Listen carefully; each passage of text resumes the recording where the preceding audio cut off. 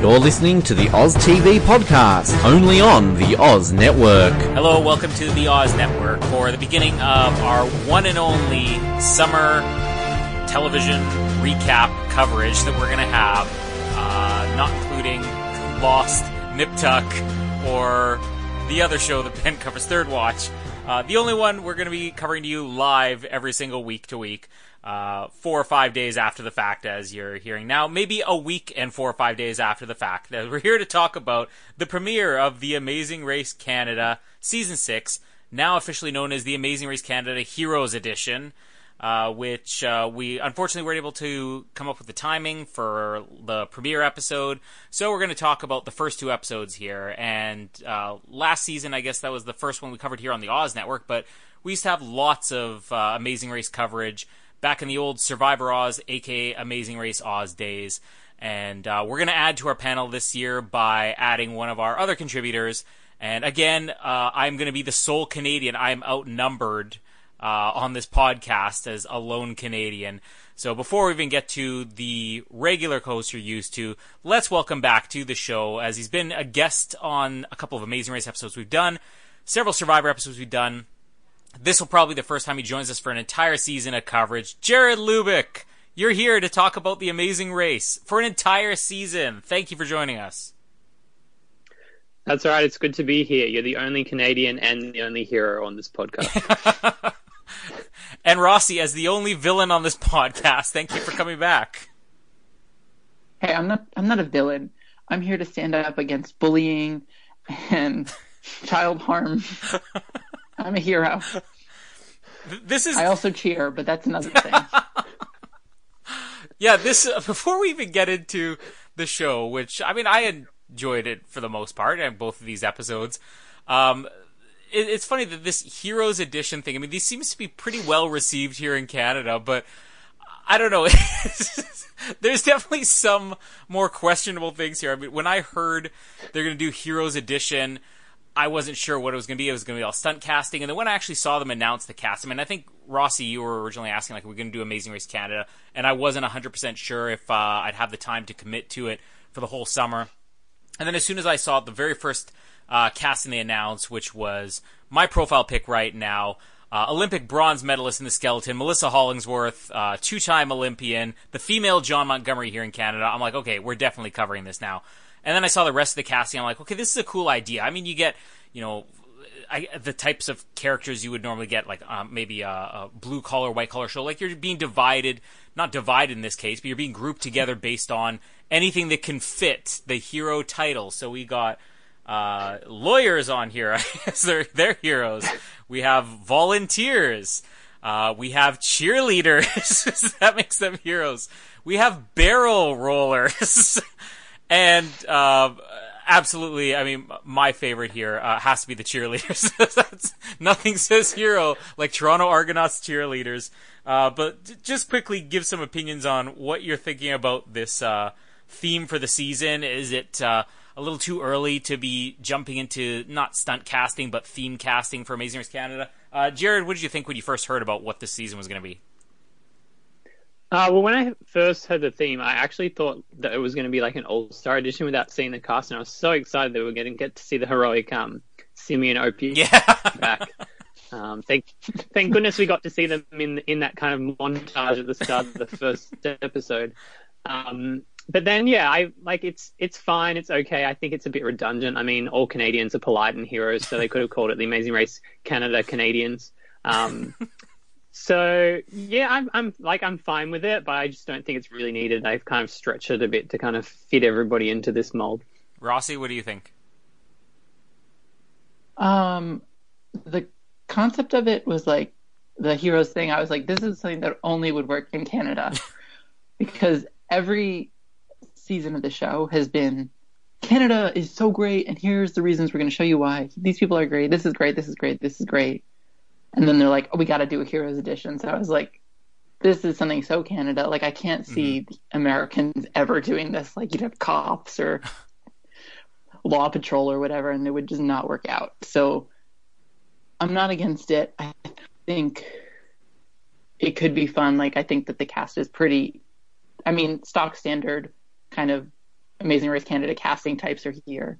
So I'm not against the twist because it's essentially the same kinds of people we would get normally with just a little bit of annoying confessionals of saying, well, as a hero, I like to do this. And as a hustler, I like to do this. Like, I mean, I agree. This is basically what we get with every Amazing Race Canada season. Like, maybe it is a Canadian thing. Like, I don't think Canadians have that perception of us being polite because we hear about how we talk about everybody else behind their back. I think I've said that on other podcasts.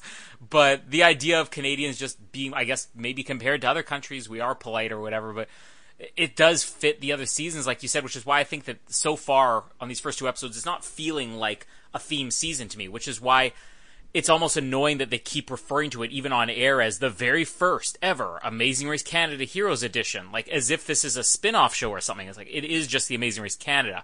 But also, I mean, some of these things, I mean, and again, this is no knock against it. I mean, but if being a hero means you volunteer at a food bank, I mean, how could I get on the Amazing Race Canada Heroes Editions? Like, you know, Colin and Jamie, taxpayers, aka heroes. Like, if simply doing something good, like paying your taxes or showing up to work, perfect attendance at work, like, that makes me a hero in Canada, apparently. I don't know. I mean, is there anything you can think of, Jared, that you could, if you were to be pigeonholed into a season like this, like, how would they be labeling Jared on the Amazing Race Canada? Probably, yeah, like Jared Lubeck eats his vegetables. Rossi, do you have one? Rossi's that much of a villain that he's got nothing. Dead silence. Let's move past Rossi since he's very much objecting to being a hero here. So the cast, I mean, I can already tell who's your favorite. Like, before we even jump into, we're not going to have time to cover everybody here. We got 2 episodes to talk about, whatever, but just a few standouts, you know, from that opening montage. I'm definitely on board with you, Jared, from what I'm assuming. Martina and Phil, they're the stars of this whole season, particularly Martina. Also, I love the opening. Like, I'm so sad they went in the first episode, but Happy and Chewie, I mean, anybody who in their opening confessional gives each other a high five and then pauses and goes, that really hurt. I love that they keep those things in the show. Any other standouts for you, Jared? Apart from those 2, not really. I've come around to originally, like, kind of looking at the cast, I was annoyed about Nancy and Melissa and wasn't kind of really feeling the vibe, and still, it does annoy me with the whole, we've only known each other for 1 hour or whatever it is. Yeah. Which they bring up constantly, but I think they've actually been quite fun, and I love that we have another barrel racer on reality TV, because that just seems to be this random trend where the barrel racing community is so overrepresented when it comes to reality TV. Now we've got them on The Amazing Race Canada, we had them on Australian Survivor, we had them on US Survivor. I mean, I'm thinking of taking up the sport just so I can get on the show. Yeah, that's the surefire way to land yourself on a reality show. Rossi, you got to play catch up here. So we've talked about Chewie and Happy, Martina and Phil, Nancy and Melissa. Any standouts, like just from the early opening montage for you, or even preseason stuff? And plus, how are you going to be able to be pigeonholed into a Heroes edition of Amazing Race? I mean, I do podcasts. I'm already a saint in the world. A podcasting saint, Anthony Rossi. I bring the world Drag Race podcast. Yeah. How much better can I get? But Martina is perfect. I am dreading the day they get eliminated, because it will happen. The day we lose her is the saddest day ever. Yeah. Yeah. And no one really stood out. I really am not a fan of Happy and Chewie, and I'm kind of glad they're gone. And then it only got worse when they were like, you look like Adam Sandler. And I was like, oh, that's probably another reason why I don't like them. Yeah, like, now I know why they're rubbing me the wrong way. I was just saying, I love, like, their ouch high five at the beginning. And I think with a lot of these teams, I'm kind of with you, even just on Nancy and Melissa, Jared, because, I mean, I did say the whole reason I want to cover this is because, hey, we got, you know, one of my favorite Olympians of that era on The Amazing Race. But in a weird way, like, when I heard them say oh, we've only known each other, we've only met each other a couple of times, and here you're a team on the Amazing Race Canada. It was a little bit annoying to me, but now that kind of being their gimmick is what has turned me around a little bit on them. I still don't think they're the most entertaining team. The same with any of the 6 teams with a Courtney on it. I'm not quite 100% sold on yet. But, I mean, Todd and Anna, too, that's another one. It's an interesting story. And again, I like that they're kind of playing against the type here. Not that it was scripted or anything, but you expect Todd, as this guy who went through so many surgeries and illnesses and everything growing up, that he would be the one where, on these physical challenges, he's like, oh, I'm struggling. I spent half my life in a hospital bed. But this guy's like a beast. I mean, it's just something I didn't expect out of him. So, same thing with Leanne and Mar. I'm going to have some fun with them throughout this episode as well. But let's jump into it here. Oh, one other thing I want to comment on. I take a bit of an issue with the first responders. So which Courtney was it that was the first responder? Courtney and the tall guy. Adam. Yeah, Adam. Adam and Courtney. Okay, so a first responder, I understand a paramedic, a firefighter, a police officer. Is a nurse a first responder? Like, you go through, second or third response by the time you eventually get to a nurse. So it seems weird to me that they're referred to as first responders, but that's just a minor issue here. Let's talk a little bit about the opening challenge and some of the little bits here. So we get our car sponsorship right away. They get to drive their cars onto a ferry, which was amazing for half the teams. You actually get to pull a car onto a ferry? Like, I think that's the only way you go on ferries. I don't know. The car literally goes on the ferry. This is so cool. The gondola. Okay, so I guess the entire first episode here, we won't cover the whole first episode in one shot, but this is your traditional Amazing Race Canada episode 1. It's incredible scenery, and it's some type of insane stunt. The gondola and everything, and having to jump up to get the beaver. So we'll cover everything up to that challenge here, I guess. So anything else you want to talk about on the opening. But I don't know, I kind of loved this idea of, it's not just, hey, we need you to bungee jump off of a bridge or a mountain, or we need you to skydive, which was normally get. They're actually giving them a challenge right away, and I love that, especially for who was the first one that went here. I can't remember, whoever the first team that went was, you see them jump off, and it's literally they just jump trying to grab this beaver and just fall into this abyss. And a lot of teams got after that, but I like that there was actually an element of a challenge to this, where it's like, you may miss this, and then you have to go again and again. My issue with this, and it's something that will come up throughout other challenges on here, is them doing these fear challenges. We're so used to having that breakdown in the Amazing Race where one person's like, I'm terrified of heights or whatever. Maybe because this is the Heroes Edition, everybody's so heroic, like it didn't bother anybody. So I think it kind of drained some of the intensity out of the episode for me. But Jared, anything you want to comment on the early stages of this episode? No, I think I agree. I think having kind of the theme may have possibly played into no breakdown at the challenge. It did interest me with the whole grabbing like the beaver on the way down. The fact that like the distance seemed to change, which I suppose was fair considering height, but some of them it just seemed like it was purposely way too far away that they were never going to get it. So I don't know. That there was probably a reason behind it, and it probably was fair, but just the way that it was shot, sometimes it was like, this looks like there's no way that they're going to be able to get it. But no, I thought it was a really good opening challenge. Rossi?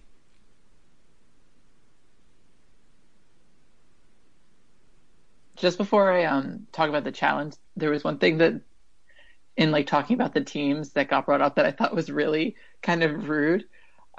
In talking about Melissa, her being the medalist, they were talking about her, getting the bronze medalist and whatever. And then like 2 seconds later, they were like, John Montgomery has a gold medal, like underneath, like with the title prompt. And I was like, man, they're really trying to sell her down. Like, they could not give her any good positives. I guess just along those lines, having seen the coverage, especially for the Vancouver Olympics, which were such a big deal. Melissa, she won her bronze in Torino in 2006. 2010, it's in Canada. It was the biggest deal, and John Montgomery was probably one of the big winners, like especially one of the ones where people were talking about him so much just because of how much energy he had. And Melissa Hollingsworth was, I guess, with her first couple of runs, she looked like she was in line to possibly win a gold as well. So there was all this excitement of, we're going to have 2 golds, and then it ends up like John takes a gold and Melissa ends up in 5th. And there was so much anticipation. So in a way, it's even a little bit more of a slap in the face because she kind of lived through that in Vancouver already in 2010. I thought it was too funny that they did that to her. But obviously, there's a lot of history with her and John. And just in terms of the challenge, I thought that it was a little unfair just because what Jared was saying, it seemed like nothing was consistent. Like, if you were shorter, you had no hope. And if you were really tall, you maybe had a lot of a better shot. And it didn't seem to get easier as you did it the second time, which is something they usually do. So I just thought it was a little weird. I'm okay with the height challenges. I do think it loses a bit of the hero stuff, but nothing will ever top last season seeing Deb tightrope in a suit. Yeah. The Canada 150 challenges. Oh, how we missed that. Along those lines, I mean, Jared, you eventually watched the last, like, season 5 of Amazing Race Canada? No. Oh, okay. And that was an issue with watching this at the start. They just do the montage of like all the winners of every season. I'm like, okay, like I'm sure I'll forget about that in a week or two, but like I was just so like annoyed when I'm seeing like all these teams winning and like haven't seen that season. Oh, Gino and Jesse haven't seen that season. Do you get the same thing, like if you fall a few seasons behind on Survivor and all of a sudden you see a flash of Danny winning Guatemala, like he's just go raging on it? Yeah, I think flashbacks are only for moments of teams like choking and not being able to do stuff, like Simi and Opie, more flashbacks from them being like, I can't do anything. Yeah. Well, with the last season, they had this like poll thing. So as you're watching it live, pretty much every minute or so, there's a poll coming up on the screen that if you're watching live on the app, you can vote in these polls. And I didn't get a chance to watch it live throughout the entire season, but we would always make fun of some of these polls, which are just like really dumb questions. Like, I think my favorite one was, would you rather go on a vacation to, an island or, Nipawa, Manitoba, the Bahamas, or, Sudbury, Ontario. And it's like, it was clearly like 90% voting for one thing. So, like, in the final episode, I did get to watch it live, and I just messed with it. And people need to go back and listen to the full story on our Amazing Race Canada Season 5 finale podcast we did, where the very final poll that came up on screen was which team is going to win the Amazing Race Canada. And they gave you unlimited voting. So I voted, like, going mad as many times as I could over the course of 60 seconds for the team that was very clearly in last place.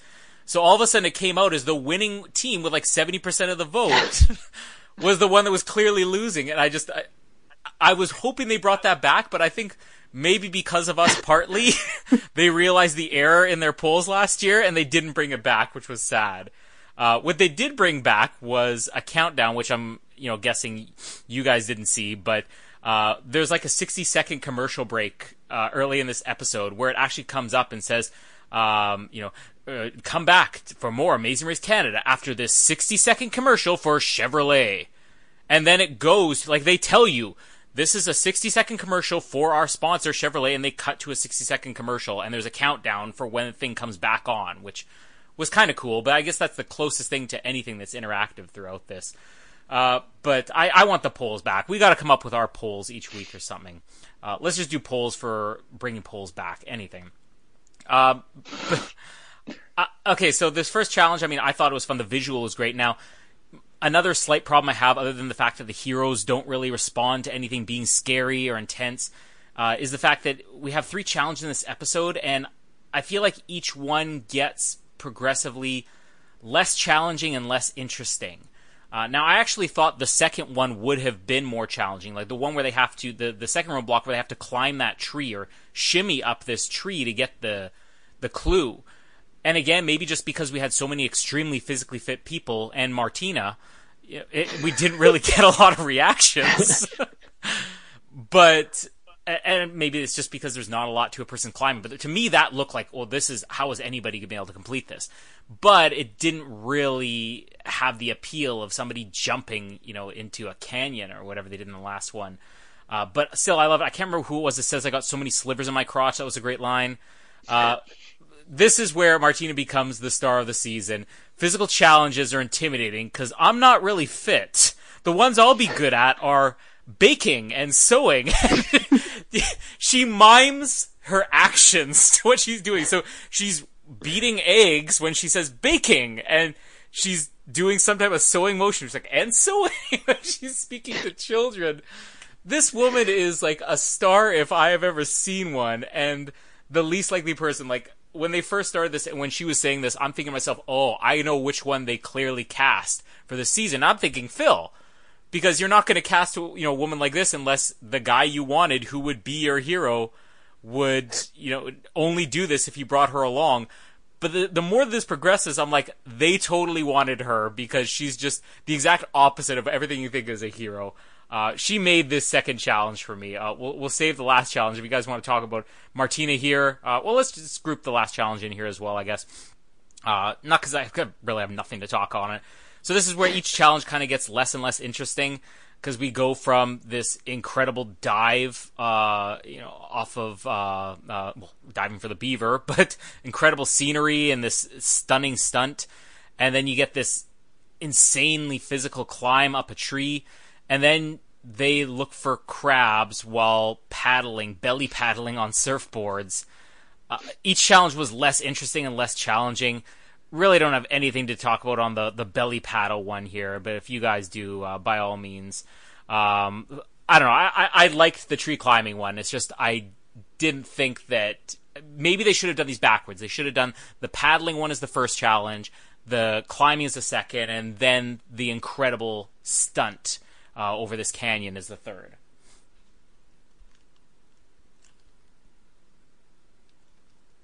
I should have probably asked somebody to speak. Jared, do you have an opinion? Yeah, I agree. I think it could have been done in a different order. My favorite line from Martina, that it's not even funny, but just in my head, she's like, "Do it for Phil," and in my head, I'm like, "Who's Phil?" I'm like, she's talking about the Amazing Race. She's talking about Phil Keegan. I'm like, she's a super fan. This is the Amazing Race Canada. What are you doing? Do it for John. What are you doing? I didn't even catch that. That Phil is obviously the name of her brother, who's on the race with her. So that was a great moment. I think the paddling on the boards, as much as it was boring to watch, it was probably the most interesting in terms of lead changes and the order being mixed up. So for such a boring challenge, at least it kind of had that feature, because that was something that was probably, I mean, we saw a couple of lead changes with the beaver jump, just because you did have to wait in line, but the lead didn't change so much throughout the episode. So it was good that for the crab challenge, at least, kind of teams were having to go back and things were getting mixed up and everybody was kind of bunching together. So that was probably the one positive of it. Rossi? Yeah, I co-signed that the last challenge was probably the most boring. But it did give us that 5-team foot race at the end, which I thought was really cool. And Martina is a star. Why was she not on season 1 is kind of the thing I want to know. I loved her. I thought that challenge was actually surprisingly good. I thought that was the best because at least it gave us some sort of interesting stuff. I feel like just jumping wasn't too much. At least it gave a challenge. And I forget who said it, but someone was saying, I'm Mulan, as they were climbing up the post. And I just thought that was perfect.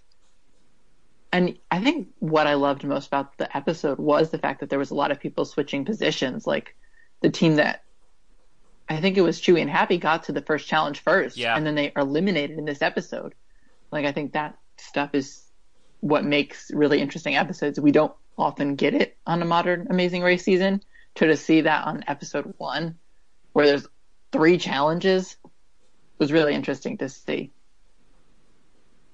And Dylan and Kwame, I don't know how they moved up either, because I feel like they were completely in the back, and then all of a sudden out of nowhere, they're 4th place, and I'm like, what just happened here? Another one I wanted to talk about just in the jumping challenge was our first responders here, who are like, I'm sure everybody knows this, a couple who is just way too physically affectionate to each other at like an uncomfortable level, because there's a moment here where Adam and Courtney are just like full on sucking each other's faces into the back of their throat. And it goes on for like 10 minutes of this episode, I swear. And I kind of have a feeling that they're going to be like that really mushy couple, which is just becomes nauseating, but you know, in kind of a fun way. But we won't go through all. There were another team that got the, like, there were 5 teams that got the "we're in last place, we're gonna go home" this leg. Yeah. Like edit. Like Dylan and Kwame got it. They got it. Martina and Phil got it. Like everyone got that edit, and I was like, "What is going on?" And like it made it really suspenseful. And just like you said, I mean, at one point we had 3 teams checking in at the exact same time. And it's pretty rare. I mean, every once in a while you'll get like 2 teams racing, but I mean, this is 3 teams. And I can think there was the one, I don't remember if it was within the last year, so either the last Amazing Race Canada or the last Amazing Race US, where we had like 4 or 5 teams all at once. It was the proposal episode of Amazing Race US, that's right. And that was probably the closest I've ever seen, but this is right up there as well. This something in the next episode, which I had a little bit of an issue with, because I think that there's ways you can do this in editing, and there's ways where it obviously just has to happen on its own. But the only team we'll cover right here, because we do have to talk about the second episode still, is Chewie and Happy. Rossi, I'll kind of let you go first here, because you said you didn't really like Chewie and Happy. Is there anything specific that rubbed you the wrong way? I kind of thought they were a fun team. I wish that they hadn't gone first, although when you look at them in this race, especially when you look at, I think it was Chewie. Which one was the really slow runner here? Yeah, Chewie. Yeah, Chewie. Which I love that he gave his Wookiee. We got to hear why he's called Chewie, because he gives a Wookiee scream in this episode. I think they could have been so much fun throughout this, but there was no way they were going to last very long. But Rossi, anything specific you want to talk about with Chewie and Happy? Totally. Side note, I completely forgot to mention this. I love that we're watching Amazing Race Canada because John is doing the challenges again. Yes. We get to see someone do the challenges, and I was like so happy to see him jump to get the beaver. Anyway, the reason, I don't know, I just didn't fall in love with them. I found Happy's voice really annoying, and their accent was a little grating. I don't know, I just didn't really fall in love with them, and they didn't get as much of an edit for a first eliminated team that I expected. I don't know, I just was not digging their story, and they just kind of fell flat for me. Let's get to our predictions on this. One of us has really nailed it this week. We're going to split the point, because Rossi and I both picked Chewie and Happy in 8th place, so neither of us had a lot of hope in them. We'll go through a quick rundown of all of our predictions at the end of this, but Jared, you can group in your reasoning here. You had Chewie and Happy making the finals preseason picks. Please explain, and then tell us any parting words for Chewie and Happy that you have. I don't know. They were just meant to be good. They're retired pilots compared to like some of the other teams. I don't know. It's just, it made sense, and this was just like the worst. Those 5 teams who are in a foot race, like 4 of them were in my top. Sorry, 3 of them were in my top 4. I'm like, what is happening here? Like all the teams I think are gonna go good are like doing bad. So like losing them is terrible, because I think that they were a fun team, but I mean, I have Courtney and Adam at like number 1, which is I'm regretting now. But I honestly thought I was going to lose the team that had placed first. So probably like the lesser of 2 evils in this case, losing them. Yeah. I'm curious, Jared, since you and I are in the same boat, how much did you see preseason? Because I saw 1 or like 2 YouTube videos where this news anchor was interviewing them. Like I saw nothing. I think I saw the same thing. Like the teams were on like some like morning show or something. I don't know. That's all I really saw from them, and it was just like their names and like their professions, and them talking to like some random host lady. So yeah, that was all the input I had, and obviously I need to go off more next time. I mean, the description should tell you everything. Like you said, friends and retired Air Force pilots. I mean, I would have thought retired means these are the old guys on the race. But I mean, Air Force, you know, Top Gun, maybe. We should run through. I mean, we have a lot of professions here that I don't think we have seen much of on the show, like Navy sailors for like Zainab and Monica. other than the opening credits, has this become a thing? I mean, for a lot of these other teams, they're making it a big deal with them. But so, I think if you're going to push this Heroes Edition so much that you're going to rename the title of the show and brand it as if this is a brand new show, like the first edition or the first ever Amazing Race Canada Heroes Edition, as if you got more of these planned, like make it part of the show. This is kind of like the complaint with Ghost Island, where they're like, we're going to make everything about Ghost Island, Ghost Island, Ghost Island. And then 3 weeks in a row, you pre-plan it so nobody gets to do a challenge on Ghost Island. Like, well, what are you doing? I don't know if they're really selling it as much as they could. Having said that, I think it can also get quite annoying, maybe, if we have to keep hearing every single week. You know, as Mounties, we feel we're good at climbing trees because of this. And, you know, I roll on wooden logs, so I feel climbing a log, I have a distinct advantage. Yeah, that can get probably a little bit, but I don't know. It's just, it's 2 episodes in. I shouldn't be complaining too much, but moving on to... I'd rather them undersell it than oversell it. Well, no, they have to go the whole way. Like, I want, like, heroes' dilemmas of feed the homeless person or continue on the race. Yeah. And, like, recreating, like, heroic moments from, like, film and stuff that they have to do. Like, I don't even know. Save all these 101 Dalmatians from the evil lady who's trying to skin them. Yeah, we have to... Yeah, let's go full cheese on this. Because one thing that I actually really liked, and I hope that they can continue this somehow next week, was the parting words for Chewie and Happy, where John is, like, going almost sappy. He's like, we all as a country owe you a debt of gratitude. I'm like, okay, so these guys are Air Force pilots, but, like, have they flown in battle? I mean, there's a lot of people in the military who really just show up for work and dress themselves and wait around for a war to happen. I'm not knocking it. Maybe they have. But is this, we all owe you a debt of gratitude? Like, are we going to be doing this when Leanne and Mara are eventually eliminated? I mean, granted, they cheered the Toronto Argonauts to the Grey Cup last year, but we all as a country owe these cheerleaders a debt of gratitude. And you guys who coach kids football, we all as a country owe you a debt of gratitude. Let's find a way to make all these people as heroic as they could be. I'm with Jared there. Second episode, Off Fiddler's Fart, which I'm going to call it right now. This is the first time that fart has ever been used in a title of either Amazing Race or Survivor, at least as far as I know, unless there's a correction out there for me. Rossi, has fart ever appeared in Amazing Race or Survivor before? I hope not. Well, we're going to call it here. This is an Oz Network first, the first ever fart title of an episode. So they get to go to Yukon, which, I mean, we've pretty much been everywhere in Canada. I guess this is the one thing that was a major complaint when they announced the Amazing Race Canada, like now 5-6 years ago, was when they said we're not going to be leaving Canada, and even the second season, we're not going to leave Canada very much. I don't know how it's really perceived for you guys watching, you know, and not having lived here, if these locations are a little bit more interesting, but I think that they have a good balance where they're going to places like there's only a dozen different provinces or whatever, but they're finding different things to see. And this Yukon episode, I think, is the perfect example because they're not just going to the Yukon; they're going to, you know, basically this old pioneer city that's kind of just been maintained almost as in like you know, a real living town museum. What was it, Dawson City or Dawson's Creek or something like that? But this mining town it's like going into Westworld or something.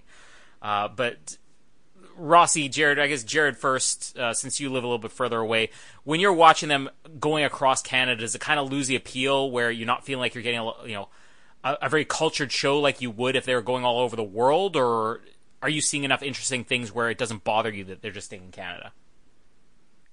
I think for me, like, the cast and the challenges are good enough for it not to be an issue. I think if you had like a bad season, it was only in the one place, it would be even worse. And by the same token, if you had generally like a boring cast and maybe boring challenges, but they are traveling to other places, it kind of uplifts it a bit. Mm-hmm. So for me, like, it still feels fresh. It doesn't feel stale.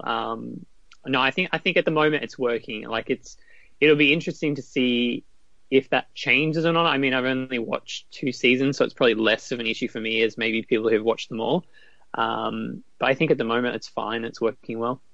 Rossi, what about you? I mean, you, I guess, had to live through Amazing Race Canada Family Edition, where they just traveled around one country all the time. Do you think, especially with this Yukon, but even in the other ones, that it's noticeable that they're not leaving Canada? Because I think it feels to me like there would be a different perception if you're not Canadian. There definitely is a difference, because I have no idea where any of these provinces are. What's on the east, west coast, what's really north, what's closer to the United States. I really don't know. And when I remember watching the first season where they didn't leave the country at all, it wasn't boring at all. And I think it's because of the challenges and the people that they have and everything. So kind of what Jared says, I agree. It doesn't matter too much. It would be a little bit nicer to be like, oh, China, I've never been there. So like, show me something in China I've never seen. But it's still the same thing. I've never been to the Yukon. I've never been to this ghost town that they went to. So obviously it was interesting to see.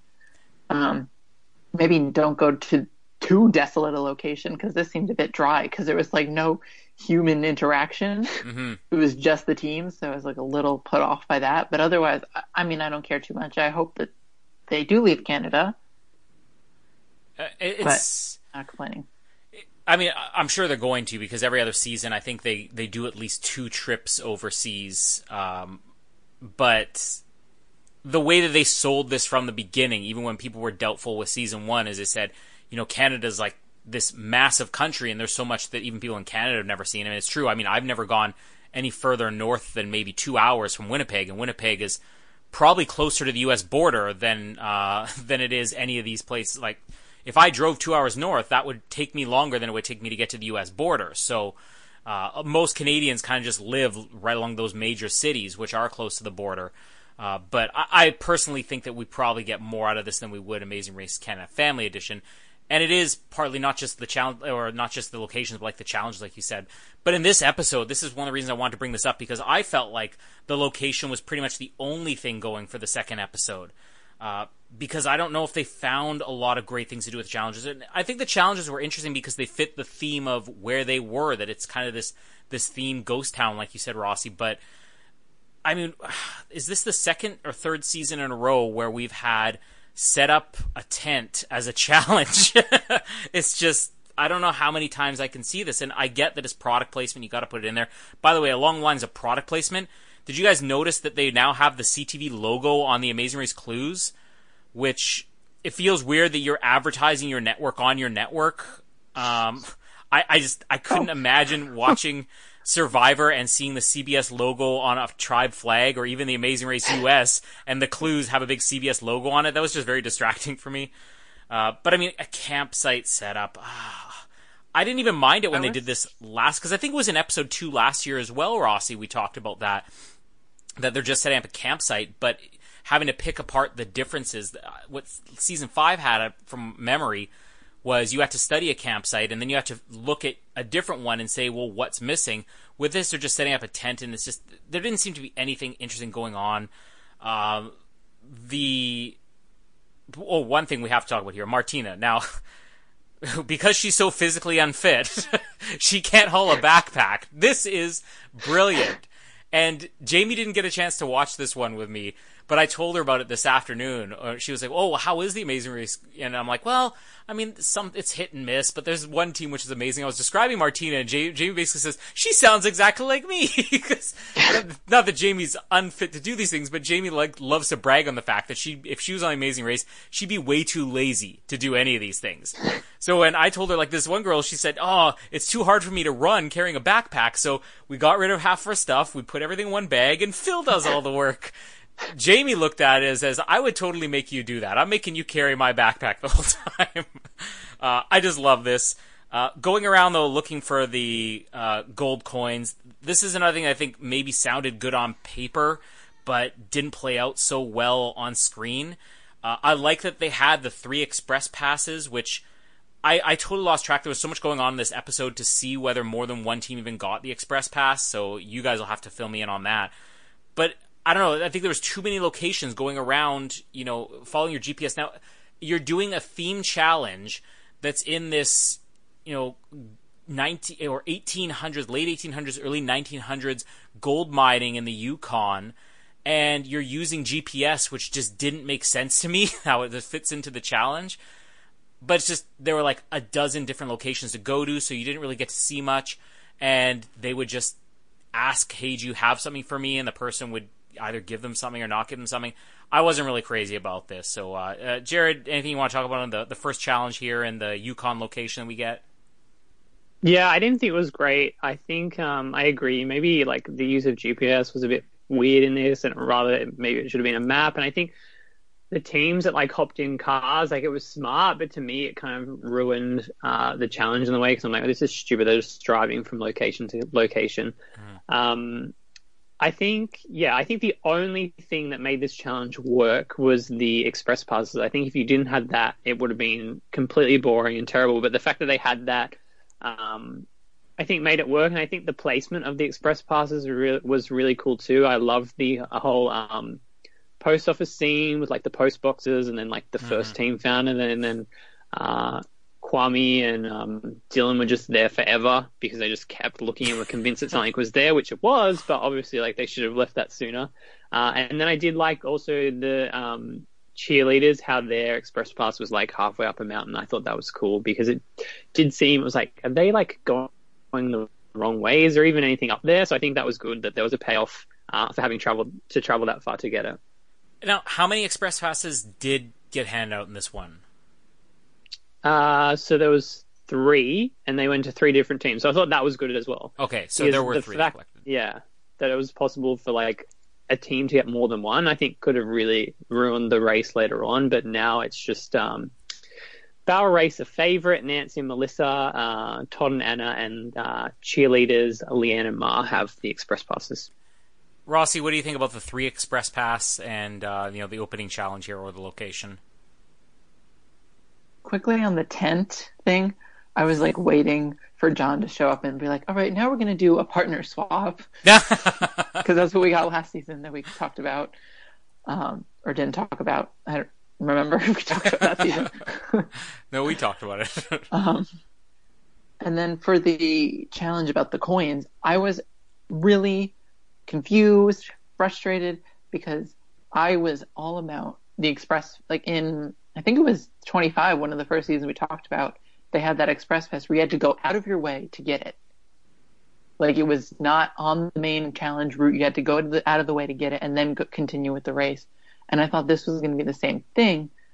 And it didn't seem like that, because like it seemed that it was automatically programmed that some people would get it on their GPS, some people wouldn't.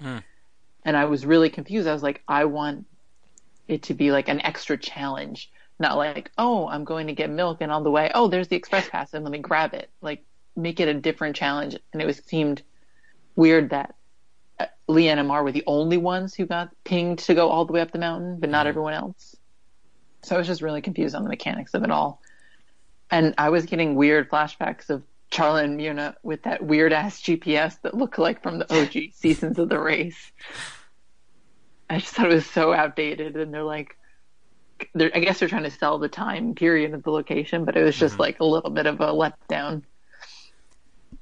Just along with what Jared said about Dylan and Kwame, I thought that was great too, because they're probably looking around for like 15, 20 minutes before it ever occurs to them. It's like, maybe not every single one we get something at. Maybe some of these are false locations. I'm pretty sure that was probably underlined on their clue somewhere. But yeah, these guys are not quick. But this is one of the things I like about Dylan and Kwame, just to give a quick comment on them, is the fact that they're that team that should just be dead last every single time. And yet somehow they end up pulling ahead, like 2 episodes in a row, where I've had the same reaction, like, whoa, where did Dylan and Kwame come from? I think these guys could end up being one of the most competitive teams on the season. But with the 3 express passes, see, this is the thing. I think there's probably always a complaint, like with Survivor, when you have immunity idols. There's always going to be the complaint, well, if everybody has an immunity idol, then, where's the challenge in this? I definitely get that more for Survivor than I get with something like The Amazing Race. It doesn't actually bother me having 3 express passes out there, even if we had a team eliminated this week. We're down to 3 out of 8 teams. In a way, that kind of just makes it that much closer of a race, because somebody using Express Pass does not guarantee that they're staying there. If you have 3 teams who all end up as the bottom 3 teams, and they all have the Express Pass. I mean, that makes for a great TV moment, and that's what I think I'm kind of hoping for out of this, especially since we're going with 10 teams this season instead of 11. It's actually a smaller cast than we normally have. So I don't know. I like having a lot of Express Passes out there because I've also just started rewatching season 1 because I actually found it at a dollar store for like $4, which really surprised me. And it's fun to. Yeah, that's right. They ripped me off. False advertising. But I don't know. It's fascinating to always watch old seasons, of anything to see how much the show has changed, and it changed a lot. But the one thing that I think all of us can remember, from those early seasons is especially that first season was the fast forward being available on every single leg. And like you said, Rossi, that you have to go out for it. It's like, you could fall behind if you miss this. I think that's what would make this a little bit better. So I will agree with you on that. It definitely didn't help to have a fast forward on every single leg, but making the fast forward something that there's an extra challenge to getting, I think that's a little bit better. But I'm interested to see how the 3 Express Passes is going to actually work out here, or if it's going to be like Hamilton and Michaela and just completely squandered. Not to spoil something, but I'm going to spoil something, Jared, about last season. We had a team, I'm not going to say who, but we had a team last season eliminated with an Express Pass. So it's not completely out of the range of possibility to have that happen. Yeah. So I think that could happen. I don't think these teams are that dumb to do that, but it could happen. But I think that's last season's a perfect reason why I think that it's good to have multiple teams with Express Passes too, because when there's only so many Express Passes on the race and your first team to get one completely squanders it, and it's a waste of the audience's time, So I'm hopeful that this is going to lead somewhere. The detour, I guess this is a slight improvement over the geocaching challenge, but like dance or change, which I think they probably could, or dance or chance, autocorrect here on my phone. It fits the theme again. That's what I kind of liked about this. The dancing one, it's kind of like a burlesque show. And it's always fun to see people having dress up in costumes, but I don't know if any of it was entertaining. It could have been. Like, we got some good dancing, we got some bad dancing, but something about the editing just didn't dwell on the bad enough. Like, we should have had some dun-dun-dun moments, or like some really ridiculous sound effects to illustrate how bad some of this was. I think that the challenge sounded like it would have been a lot more fun than it was. The Blackjack challenge, again, it wasn't much to watch. It's kind of funny to see some of the people's reactions where they're like, okay, so 4 plus 2 equals 6, plus ace equals 16 or 7. I'm not sure.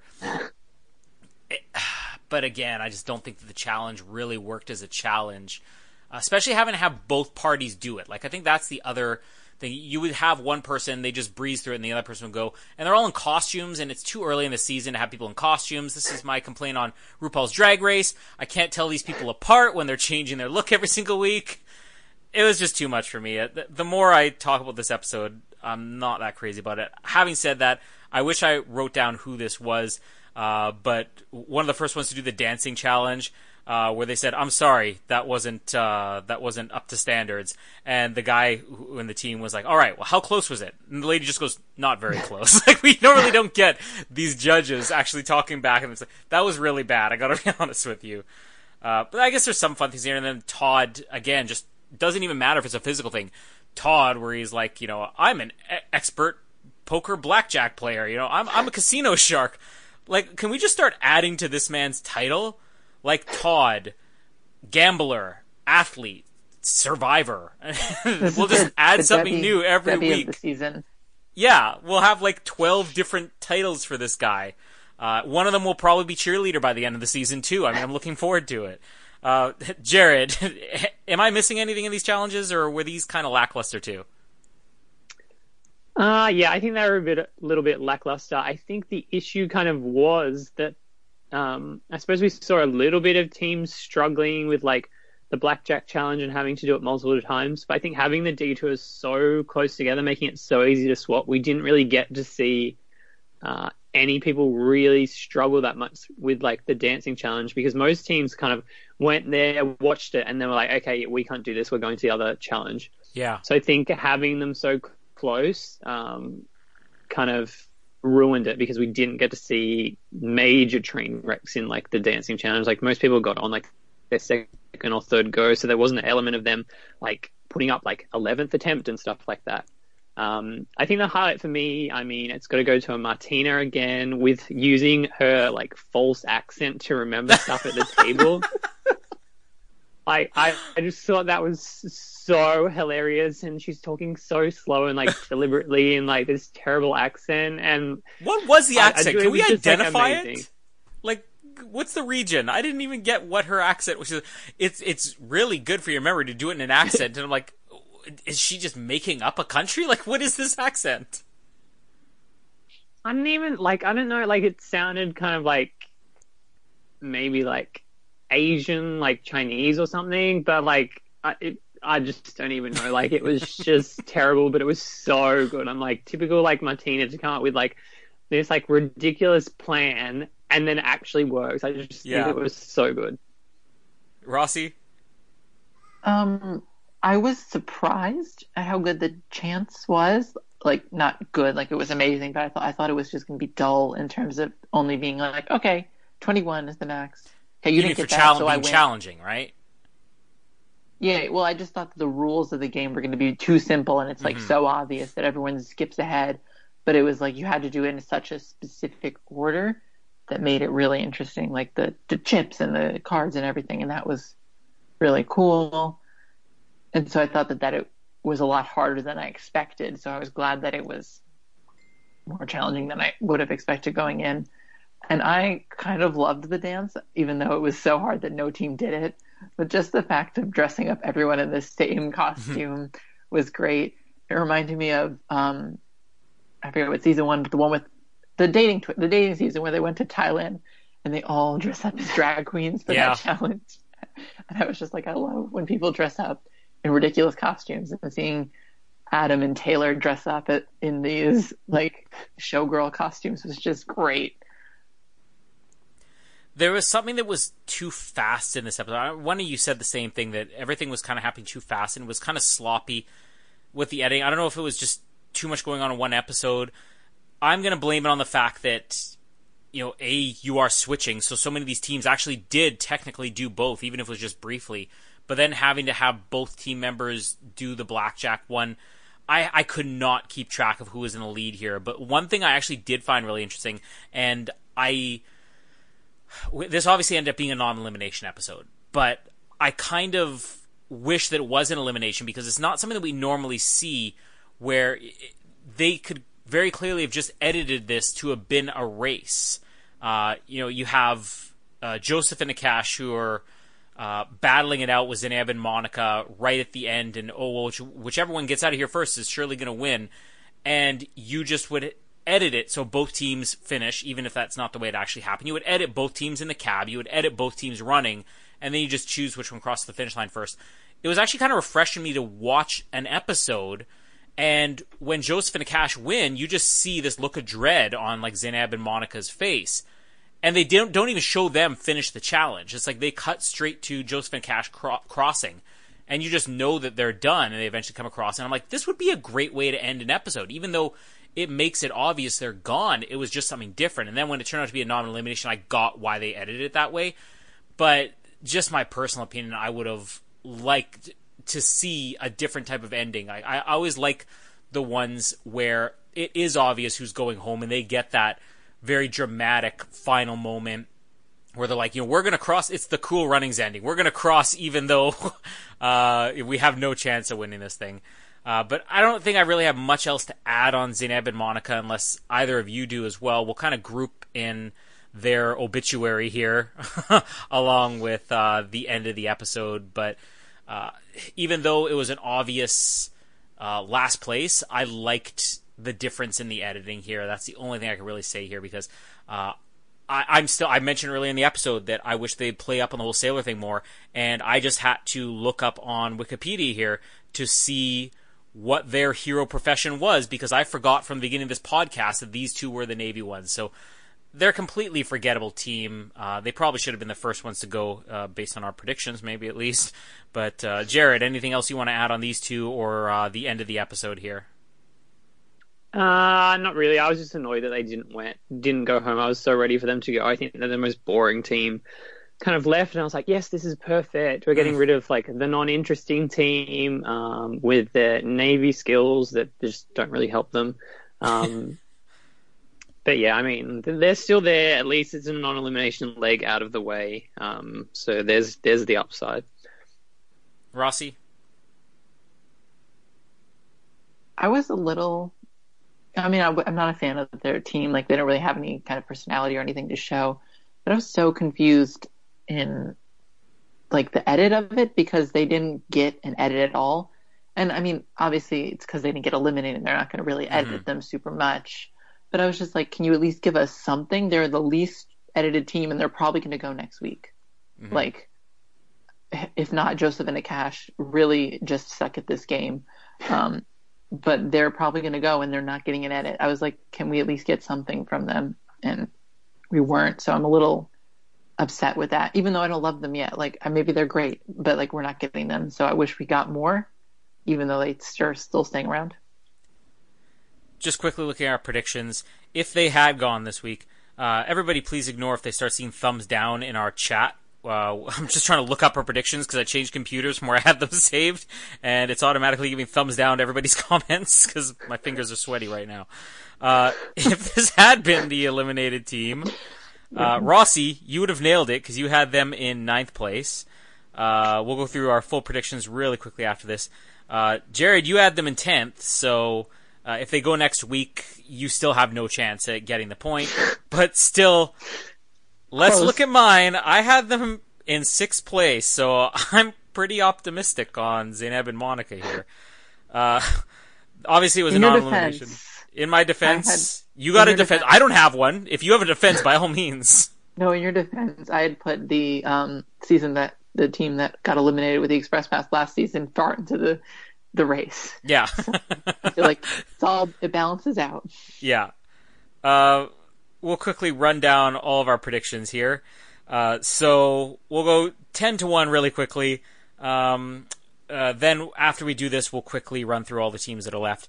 Jared, you had Zainab and Monica as your 10th place team. Leanne and Mar is 9. Martina and Phil is 8. Nancy and Melissa is 7. Todd and Anna is 6. Dylan Kwame 5. Joseph and Akash 4. Chewy and Happy 3. Taylor and Courtney 2. And Courtney and Adam 1. So you just were... tossing up between the two Courtneys. Rossi, you had Martina and Phil 10, Zainab and Monica 9th, Chewy and Happy 8, Leanne and Mar 7, Todd and Anna 6, Joseph and Akash 5, Nancy and Melissa 4, Dylan and Kwame 3, Taylor and Courtney 2, and Courtney and Adam 1. So you're both very much on a Courtney bandwagon here. And mine, I had Leanne and Mar last, Todd and Anna 9th, Chewy and Happy 8th, Martina and Phil 7th, Zainab and Monica 6, Dylan and Kwame 5, Courtney and Adam 4, Nancy and Melissa 3, Joseph and Akash 2, and Taylor and Courtney number 1. Let's quickly go through the teams that are left here. Just any comments you want to add, if you can pick up on anything throughout the first 2 episodes here. Joseph and Akash barely holding on here. I think they seem like they'd be a really fun team. I always like when you have these teams where they're friends. Because it means that they're probably going to get on. They're probably going to be really funny on these seasons. And these guys are basically just volunteers. I mean, that's their hero thing. I'm sure everybody's volunteered for something before. Rossi, have you volunteered for anything? I volunteered to do this now. There we go. Podcasting really is your hero thing. Jared, Joseph and Akash, anything to add? I just think they're a fun team. I like these teams that kind of make obvious mistakes over and over. I think them kind of forgetting the actual tent was stupid, but considering it was the tent challenge, and then them trying to find like where are the poles to go, and like the fact that it's an inflatable tent, and it just kind of took them a while. I mean, I kind of like that they're a bit pathetic, so I hope that they stick around and keep making mistakes. Rossi? Oh, they're so bad. But that's the whole reason we want to watch them longer, is because they suck. It'd be interesting to see if they could pull out of this slump, but I don't think they're long for it. And I wish that they were kind of better because I feel like we'd get a little more personality out of them. Like, I know we've gotten quite a bit, but I think it could be more if they were actually like in a comfortable position in the race. Next up, Courtney and Adam. So they're really struggling, and we all predicted them right at the top. Other than them just kind of being that nauseating, very affectionate couple, I got nothing really to add on them there. They're your generic, young, fit, attractive couple, except this time they're first responders, or at least one of them is. Jared? First and fourth responders. First and fourth responders.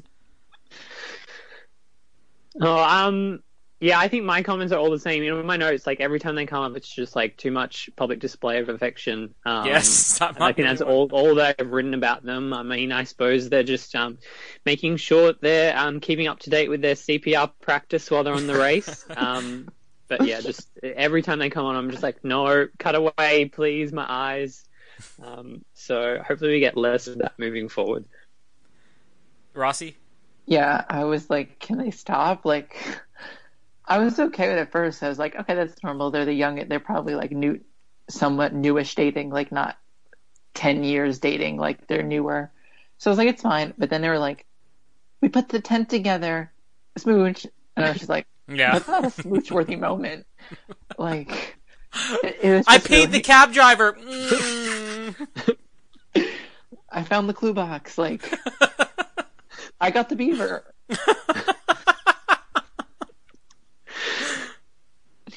It was just too much, and I just want that to stop.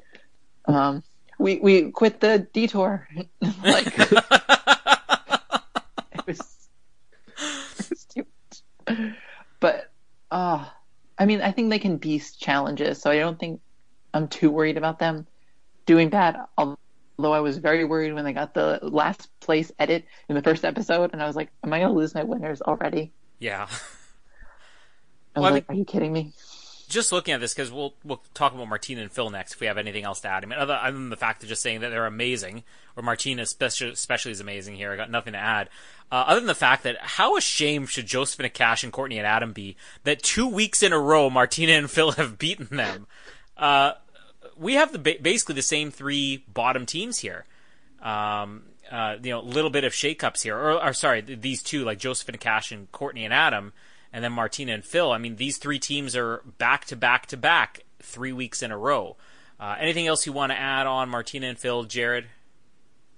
I don't think I can add anything else. Martina is amazing. And I think even Phil, like, he's not terrible. Like, Martina takes the spotlight and she's an amazing character, but it's not like she's with somebody who has no personality, is deadpan. Mm-hmm. So I think that there is kind of that play off one another. So I don't know, I just love them, and I would love for them to somehow make it far, but you just get the feeling that there's just going to be a tough physical challenge that's going to knock them down at some point. Rossi? I'm calling it now. Guaranteed lock for All-Star Edition. Oh, yeah. Hands 100%. Down. They're my first pick. I don't care about anyone else. They are my first. They are amazing. They should stay. Like, Phil is good. Martina's great. Like, entertainment abound. And they're not horrific. Like, they're not like what I picture them being is the Joseph and Cash team. Mm-hmm. And they're not. They're like doing pretty fair. Like, yeah, they're not amazing, but they're not awful, and I'm loving it. Dylan and Kwame. I already mentioned, I think that they're developing into a really entertaining team, even if it is just for their boobish moments. I thought this was interesting that Kwame actually is a former CFL player. I'm not sure exactly who he played for. I couldn't find it right now. But they're definitely one of these ones where the like Heroes Edition, an athlete is a hero, I guess, but they're promoting them as football coaches as heroes, which is weird, but still, I mean, I think that they're going to be one of the more entertaining teams on here. I don't know if they're going to become an all-star team, but they're entertaining at least. Jared? Yeah, I agree. I think they're good fun. I do worry about all, like, the greeters and the people running the challenges, because their celebrations are so over the top. Like, the tent lady got tackled by, like, Kwame this week, and I'm just waiting for one of these people to get seriously injured because every celebration is like that kind of like bro like football celebration that I'm just like, you're gonna kill somebody at some point, just like calm it down a little. But I think they're great, they're good to watch. Mm-hmm. Rossi, I'm surprised at how much personality they have. Like, I wasn't expecting this much energy from them. When I was a little worried because I was thinking of the team that came, the bodybuilding team, you know, the athletic fit team from last season, and I was like, they sucked, so these guys are going to suck, and they're not. They're quite interesting, and I'm actually curious to see how far they go. And in reference to what Jared said, there was a funny moment in the blackjack thing where Dylan did it by himself, like to himself in the chair, and I thought that was just too funny. Mm-hmm. Leanne and Mar. Okay, so this is what I've been waiting for here. Not that we have that much to talk about in this episode, but I've made it very clear on not just this, but Survivor and many other reality shows we talk about. The one thing I hate more than anything was people say, people are going to underestimate me because of this. Like, I hate that. They said it, and I hated it.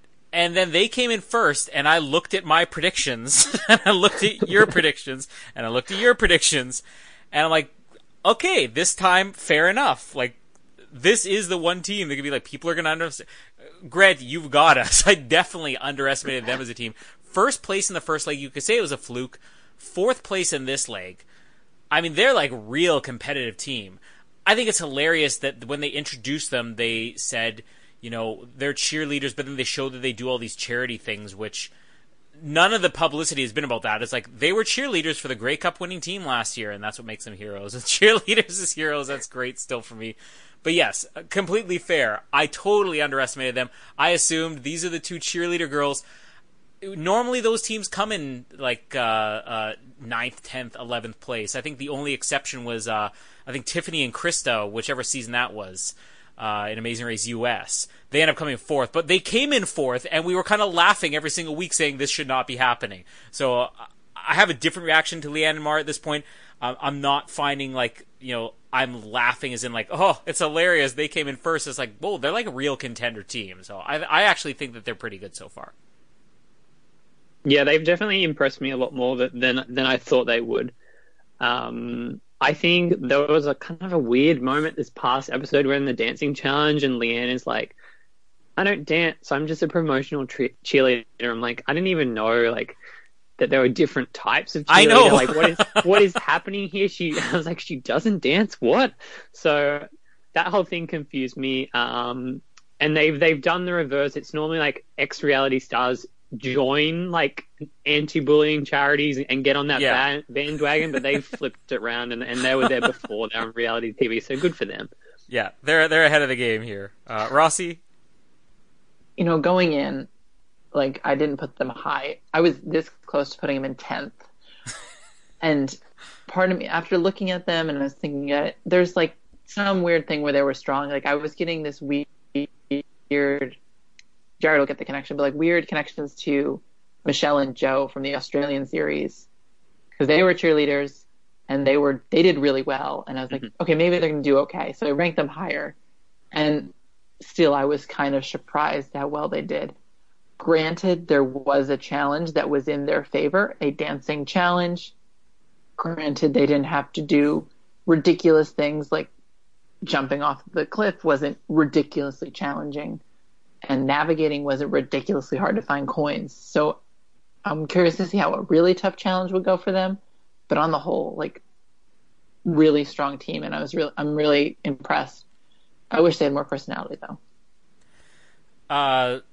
Here's a team I wish had more personality: Taylor and Courtney. I'm struggling to even picture their faces right now. They're the RCMP officers. I remember seeing their promo video. I remember seeing their profile preseason. I couldn't tell you one thing that they did on either of these episodes. Jared, am I missing anything?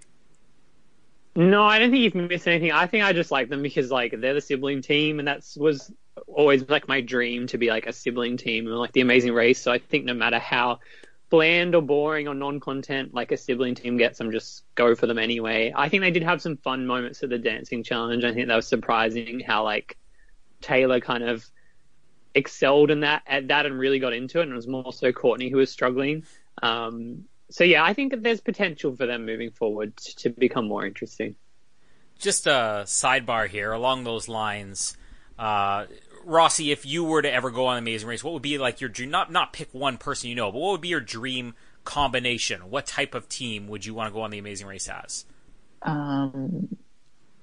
Volunteers and anti-bullying coaches and first and fourth responders. See, for me, I'm kind of with Jared. Like, I'd go on as a sibling team. My brother and I have always said if we could ever get on the Amazing Race, we would. It's just as soon as it came time for us to be able to audition for one, he kept saying, oh, I really can't take the time away. But I feel like I could get cast instantly with my brother. I could get cast with Jamie, too. It has been a 5-year battle to get her to audition, which we still have not done. I shot part of an audition video once as we were running through an airport. I'm like, I'm going to use this for the Amazing Race Canada. No, we would be Chip and Kim. I mean, it would be yours. You got this one, Colin. I don't care. I know that the rules are you have to split them 50-50. I'm breaking the rules. We'll take the penalty. Taylor and Courtney. There we go. That's all we have to say. Nancy and Melissa. Hello, again, not much. Hello. Oh, wait. You want to talk about Taylor and Courtney? Yes. Okay. Well, I just assumed you had. Jared gave me more than I expected. So come on. Tell me where I'm wrong. I agree. They were the least interesting team. But as soon as they got to the dance challenge, they were like totally different people than I saw in the first few episodes. Like, I thought they were kind of rude and like kind of bitchy, and all of a sudden they get to the challenge and they're like going crazy. Taylor is so into it. He loves the outfit. He's just like, I just fell in love with him then. I hope that we get more of that than what we've been getting in like every other challenge, every other moment. I hope that their personality goes up because I really loved them at that dance challenge. They were really fun. Again, I kind of assumed, especially when they said, now we're moving on to Nancy and Melissa here, oh, hey, we only met a couple of times. And they said that in episode 1. I'm like, okay, well, they wanted Melissa Hollingsworth on here. And she said, here's a girl that I can get on with.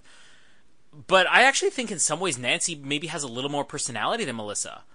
Which as an athlete, I always thought Melissa seemed like she had a ton of personality, and maybe she hasn't come into her own.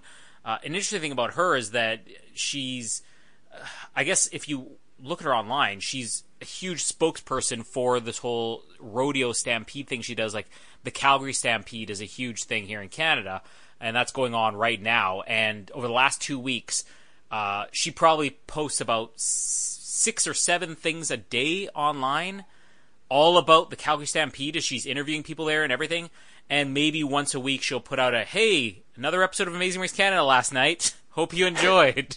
So I don't even know if she's really that interested in this. I mean, I'm hoping she is so we can get more of her because she's part of the reason I got excited about this season. But I don't know. Maybe Nancy's a bit more of a star for me right now. Jared, what do you think about them?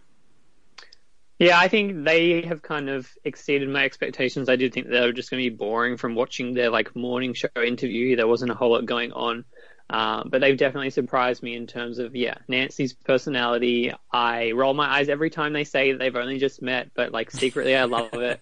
So I hope they keep bringing that up. And I just think they're a really fun team. It's the barrel races are overrepresented in reality TV thing that just kind of gets me, and I love it. Rossi? I don't think I even still know what a barrel racer is, despite having so many. That's a side note. I totally agree. Melissa's the bigger person that, Canadians and people know. And I was like, okay, I'll get on board. And then Nancy's the star. And it's just she's a lot funnier. She's got quirks. It was that moment where Melissa was saying, you say something really aggressive things, but you follow up with honey. So I love it. Yeah. Moments like that are okay, where's Nancy? Why is she the star of this team? Mm-hmm. And so she's just a lot of fun, and I'm glad that she's there at least. And I wasn't too worried about the not meeting because we had an entire season of that in the United States. So yeah. And it turned out. Todd and Anna. All I'm going to say is I can't wait for the end of the season when we have Todd, advocate, athlete, gambler, hero, cheerleader, and the Amazing Race Canada. So that's going to be the official title, according to John Montgomery. Nothing else Sponsored to add on by here. CTV. Sponsored by CTV. Big CTV logo on his forehead from this day forward. I think that they're way more entertaining than I thought. And talk about underestimating a team. I think, again, it's the whole survivor thing. Like, oh, well, he's a cancer survivor or whatever, and he spent half his life in a hospital bed. You're going to assume that this is going to be the guy where they finish third last, and as in like the third, the 9th place team or 8th place team or whatever. And it's like, hey, it's amazing that you even got on the show, let alone beat 2 other teams. But like, I wouldn't be surprised if they're in our finals at this point. And I do think it's a little bit funny though. This is Amazing Race Heroes, and they're trying really hard to make sure that all these teams are together. He's a hero because he's a survivor. He's an advocate for whatever, I don't know. She's a hero because she dates him, apparently, because they've done nothing to tell you anything about her. Yeah, that's definitely true. I would agree. I think that they've done better than I expected, and I like the fact, which I think is kind of consistent across Canadian Amazing Race seasons, that they don't dwell on people's stories too much. Like, they bring up that he's a cancer survivor. I mean, they probably brought it up in both episodes, but if you could imagine on some other show, this would be brought up like at every possible chance. Like, every time they do a challenge, every time they accomplish something, like, they would bring it up. But I just like the fact that it's there, it's part of the story, it's been mentioned, but it's not like in your face and over the top, bring it up constantly. We've kind of wrapped on all the teams here, so we have to rate these Except episodes me. now. Oh yeah, sorry, Rossi. This is what you get for being the villain of the podcast. Rossi, Todd and Anna, what else do you want to add? We totally underestimated them, even though they didn't tell us that we were going to underestimate them. Okay, I just have my minor complaint about Todd is that he high fives too much. Does he? His natural response is to high five. So everything, like, the person's like, you got the clue, and like there's this person holding a clue, and they'll be like high fiving, and it's just like, there's this person waiting for you. They just high five to everything. Watch it. Like, I think he does it all the time. He'll initiate a high five, and there was that scene where they got the express pass, and he had his hand out, and she was walking away, and he's like, hello. It's just, it bugged me. It's like the making out. Just stop. I think it's just building up to that final task, isn't it? Like, each team will have their thing. Like, Todd and Anna, how many times did you high five throughout the race? Courtney and Adam, how many times did you smooch throughout the race? And that's kind of their final challenge, to remember how many times it happened. I thought you were going with that. Was it, we always talk about the ringer challenges. I can't wait until there's a skeleton challenge or a barrel rolling challenge. It's like, when we get to episode 5 and there's a kissing challenge or a high-fiving challenge, we know it's all rigged. Agreed. Okay. Let's rate these episodes here. So we'll do them separately. Episode 1, Jared, why don't you start us off? Are you going to buy it, rent it, or bin it? I think the first episode, I would rent it. I think it was okay, but it wasn't anything amazing. Rossi? I was actually going to buy the first one because I was like, maybe the challenges weren't the best, but I really enjoyed it and I loved all the swapping. So I'm going to buy it. I'm going to go with Jared. I'm going to rent it. I don't think it was like the strongest, but I think it's your typical Amazing Race Canada Season 1 episode, so I still enjoyed it. Episode 2, I'm sorry to say, especially after discussing this episode, I'm probably going to bin this one. Jared, what are you going to do with it?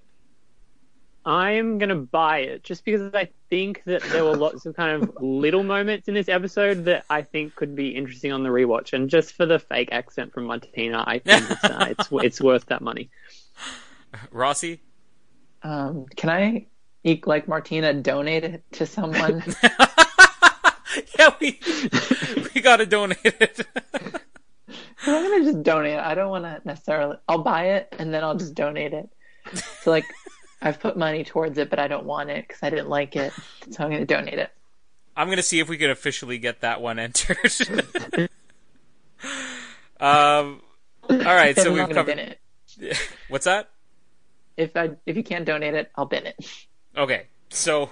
we have a donate or bin from Rossi. But if you bin it, make sure you recycle it properly so you can be true hero. I'm gonna put it in the fire. Did anybody hear that sneeze in the background? If you didn't, I'll increase the audio on the final limited episode. It wouldn't be Amazing Race Canada without Jamie sneezing in the background. We're all out of time here today, so we'll be back next week. Maybe earlier after the episode airs. Maybe we'll have polls back. Who knows? Episode 3 is we're probably going somewhere else in Canada, because I don't remember what the preview was, but I don't think it was overseas yet. Jared, thank you for coming back, and hopefully we'll have you for the whole season if we can tear you away from your competitive career as a barrel roller. Thank you. It's been fun to be back, and I hope everybody's taking their dailies if they can find them. And Rossi, thank you for being the cheerleader, the villain, and the first, second, third, and fourth responder on this episode. Yeah, no, it's good to start talking about Canada again. I look forward to chatting about the eventual face-off we're going to get. Yes. We have to also eventually do like a cast. But by the end of this, we need to put together our own cast for All-Stars, because I'm honestly suspecting that that's the next thing they're going to do. There's already been like some interviews out there with John Montgomery talking about possibly an All-Stars, which to me just feels exactly like what happened with Jeff Probst before they did All-Stars for Survivor. But I'm guessing that's coming next. But we're still a ways away from that. We got 8 more episodes, I think, to go with this. How many do we have in total? Does it show here? No, it doesn't. I'm going to call it 8 episodes. Episode 3 coming up next week is Sounds Like a Wild Boar, or a Fiddler's Fart. I can't tell which one it sounds like. But we'll be back next week to talk about that. Other episodes coming up you can look forward to. Just the regular Lost Nip Tuck and Third Watch coverage from Ben. And Mission Impossible Ghost Protocol, which we're a few days behind on. We're up to Ghost Protocol, my favorite Mission Impossible movie, one of my favorite movies of all time.